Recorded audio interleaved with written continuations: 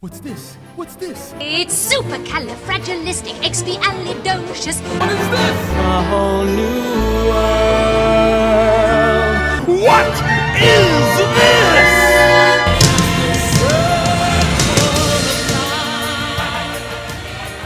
Hi, welcome to the Circle of Film podcast. This is another review episode. I am Ryan, your host, and today we will be talking about Keeping Up with the Joneses. After my first review episode regarding American Honey, and I had quite a positive response to that movie, I wanted to make sure that my second review was for a film that I had a more negative response to. Not to give away everything up front, but just to give the listeners an idea of the contrast between the two as far as my approach to reviewing movies goes. I am going to do my best to actually keep this as brief as I intended to before, and we will see how it goes.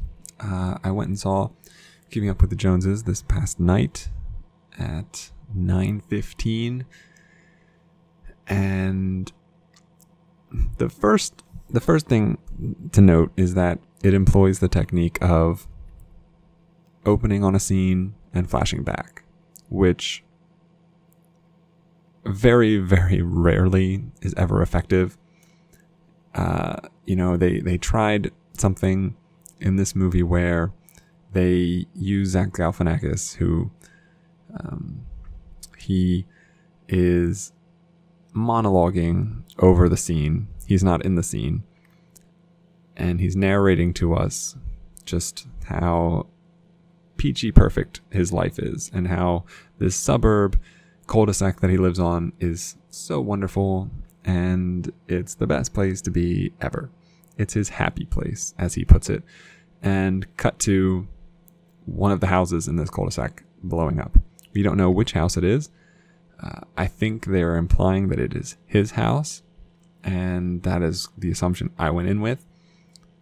And whether or not that is the exact house that actually is blown up, it's one, difficult to tell as the movie progresses because so many of the houses look the same. And so from the very beginning, the movie has this kind of overcast, glossy, unappealingness to it until the Joneses, Gal Gadot and Jon Hamm, are introduced.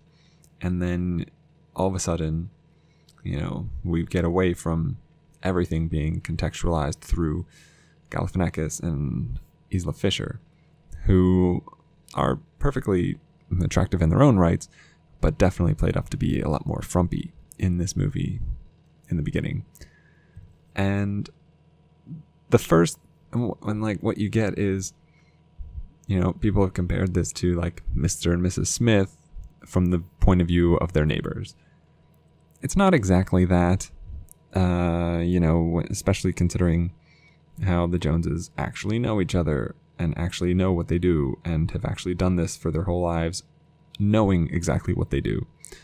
They didn't meet doing this, hide it from each other, and have it come up X amount of years later. And the plot does add a couple of wrinkles into their relationship. There are things that one of the characters is not telling the other, and it comes to light 2/3 of the way into the movie. And that's nice, I guess. Zach Galifianakis in this movie is thin. He was noticeably a lot thinner than he was in just recently in Masterminds and in the previous films before that. And it doesn't, people say that, pointing it to someone like him, someone like Seth Rogen, someone like a lot of other comedians that lose weight and then also lose their funniness. I don't think that's the case. I think the problem here, it's not that he's not funny because he's skinny. It's that he's not funny because he's playing the wrong kind of character, in my opinion. And if you look at what I think to be his perfect character, which he plays in The Hangover, at least the first one, and then it becomes more of a tired out caricature afterwards. But the reason that he's so good in The Hangover is not because he's out of touch with the rest of the story, even though he is. It's that, unlike in this movie where he just is trying to avoid every situation, it's that he doesn't try to avoid every situation. It's that he fully commits the opposite direction. And you get a very similar result, but it comes across so much better.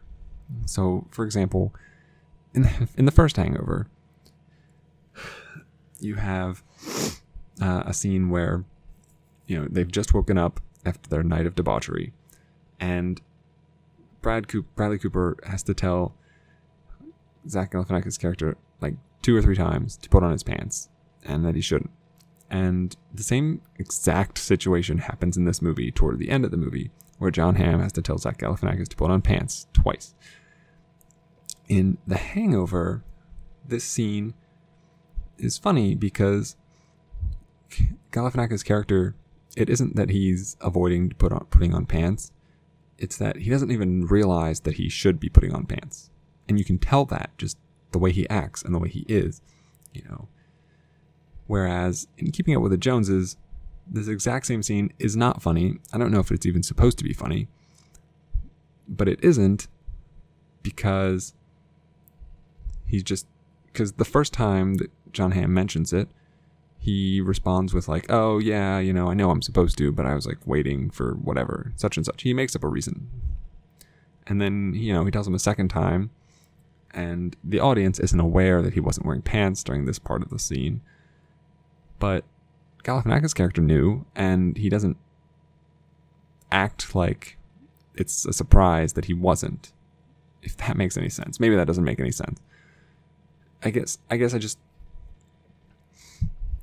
his character's better when he's playing someone who doesn't know that the things that they're doing are ridiculous, I think. And this character knows what he's doing is ridiculous. And that's what makes it less enjoyable to watch.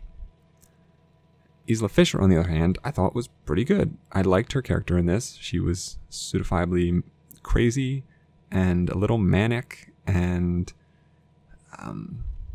just enough kind of like tinfoil hat conspiracy theorist to pull off the idea that maybe their neighbors are up to something. I wish that it had been a little more established before it started. There are plenty of moments going forward into the movie where it references something from before that would have helped if we'd known this before. So, for example, the people who lived in their house, in the Joneses' house prior, never changed their garage door code alarm thing, remote, and she still had one of them for some reason. And it's interesting that she kept it, but that would have been nice to know before she was like knee deep in trying to scope out this other house. It doesn't do any good other than to service how they get into their house, because you don't realize at the time just how kind of crazy she is. And I think that would have helped. And then as far as Jon Hamm and Gal Gadot go,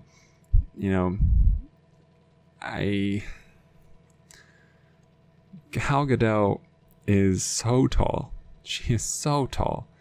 And she and Jon Hamm are gorgeous together. And I think that they have some level of,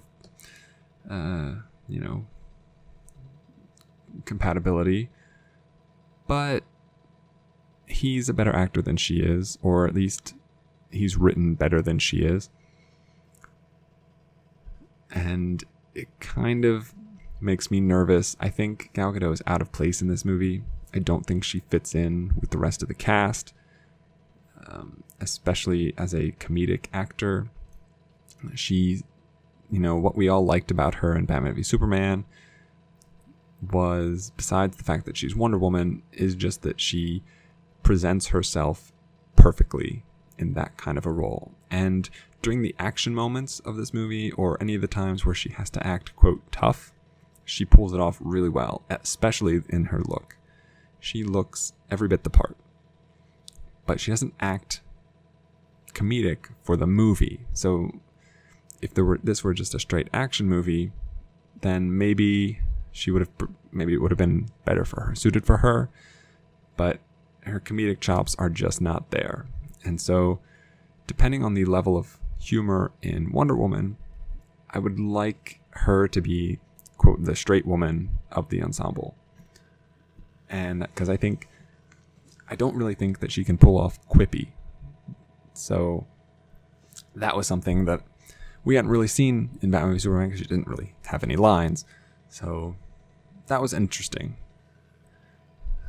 And there are a few cameos that happen in the movie, particularly the ultimate villain and antagonist, which was surprising and then unexciting because it was just another white person. So, it was the problem with the movie overall is that, it's just you go in, you know what the plot is, you can probably pick out, the 5 big moments that are going to happen in the movie, and then it just happens exactly like you think it's going to happen. It doesn't really deviate from anything. When the house does finally blow up, whoever's house it was, you don't expect anyone to be dead, because it's not that kind of a movie. But I think that it probably should have been. It would have been much more interesting to see things progress with a pair of the characters having died. It would have been a lot tougher, for sure, but I think that would have served the movie well. So ultimately, pretty low on this movie. Isla Fisher is probably the best part of it, and Jon Hamm is second, but nothing really sticks out as a positive overall, and that's a problem. It's just another comedy that doesn't go anywhere. So my ultimate rating for this one, let me see here. I'm going to give it half a star, which puts it in the 0 to 19 range out of 100 for me. And just a few days ago, I went and saw Jack Reacher Never Go Back.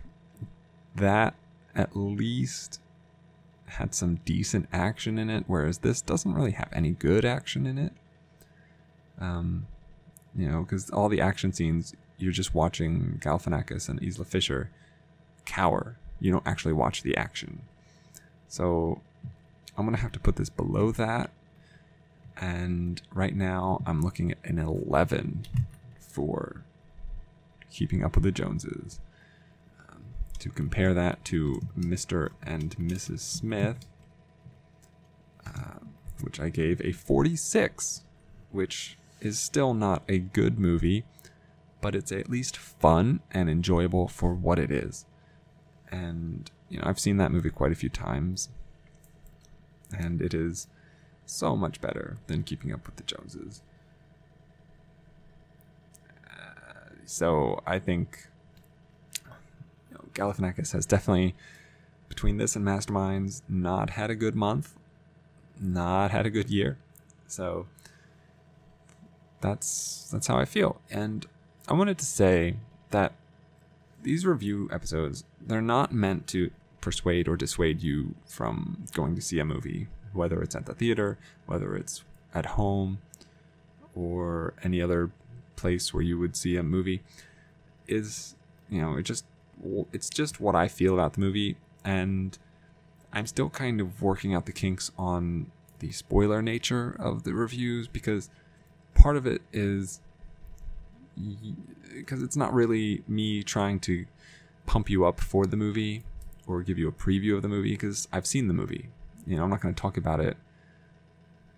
If it's already out and I'm talking about it, I've seen it. If I'm talking about it and it's not out, then obviously I haven't seen it. And so I don't know what that meant. maybe you do. But I guess what I'm trying to say is, I think that I'm going to kind of disregard the idea of spoilers going forward, because I know for myself, when I'm listening to movie reviews on podcasts, I will just ignore the ones completely that have to do with a movie that I haven't seen yet, unless it's a movie that I have no interest in seeing. Because either A, the review is positive, and then that won't change the fact that I still want to see it, or B, the movie is negative, and then maybe I won't want to see it. And for me, I'd rather just go experience the movie for myself, then listen to the review afterwards and see if someone has a different opinion than I did on the movie. I'll listen to someone talk about Jack Reacher, and maybe they'll have a positive review for it. And then I'll wonder, maybe there's more to it than I thought, and I'll listen to the review.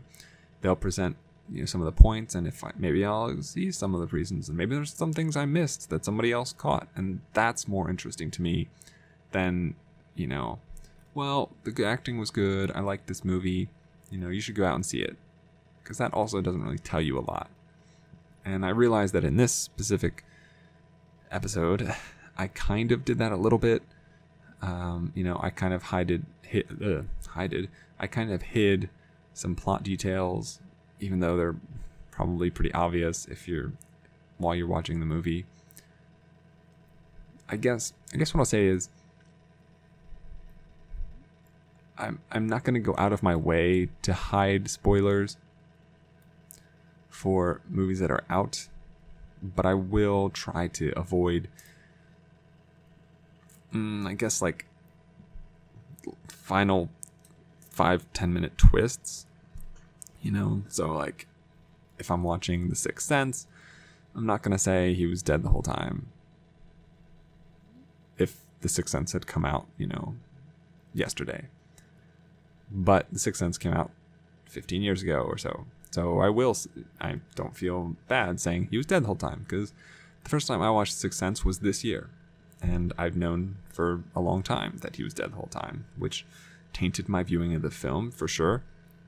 But I should have seen it before. So I don't know. I suppose if there's an overwhelming amount of people asking for spoiler-free reviews, I can definitely adhere to that. Again, like I've said, I am here for you guys, and what you want, I will do my best to give. But for the time being, go into one of my review episodes, presuming that I am going to give away many of the plot details if I deem them necessary to talk about. So it is wise to have seen the movie beforehand. In fact, I guess I could do if it's a review episode, plot details. If it's a preview episode, maybe I'll do preview episodes too, and jam a dozen movies together and just do really quick previews.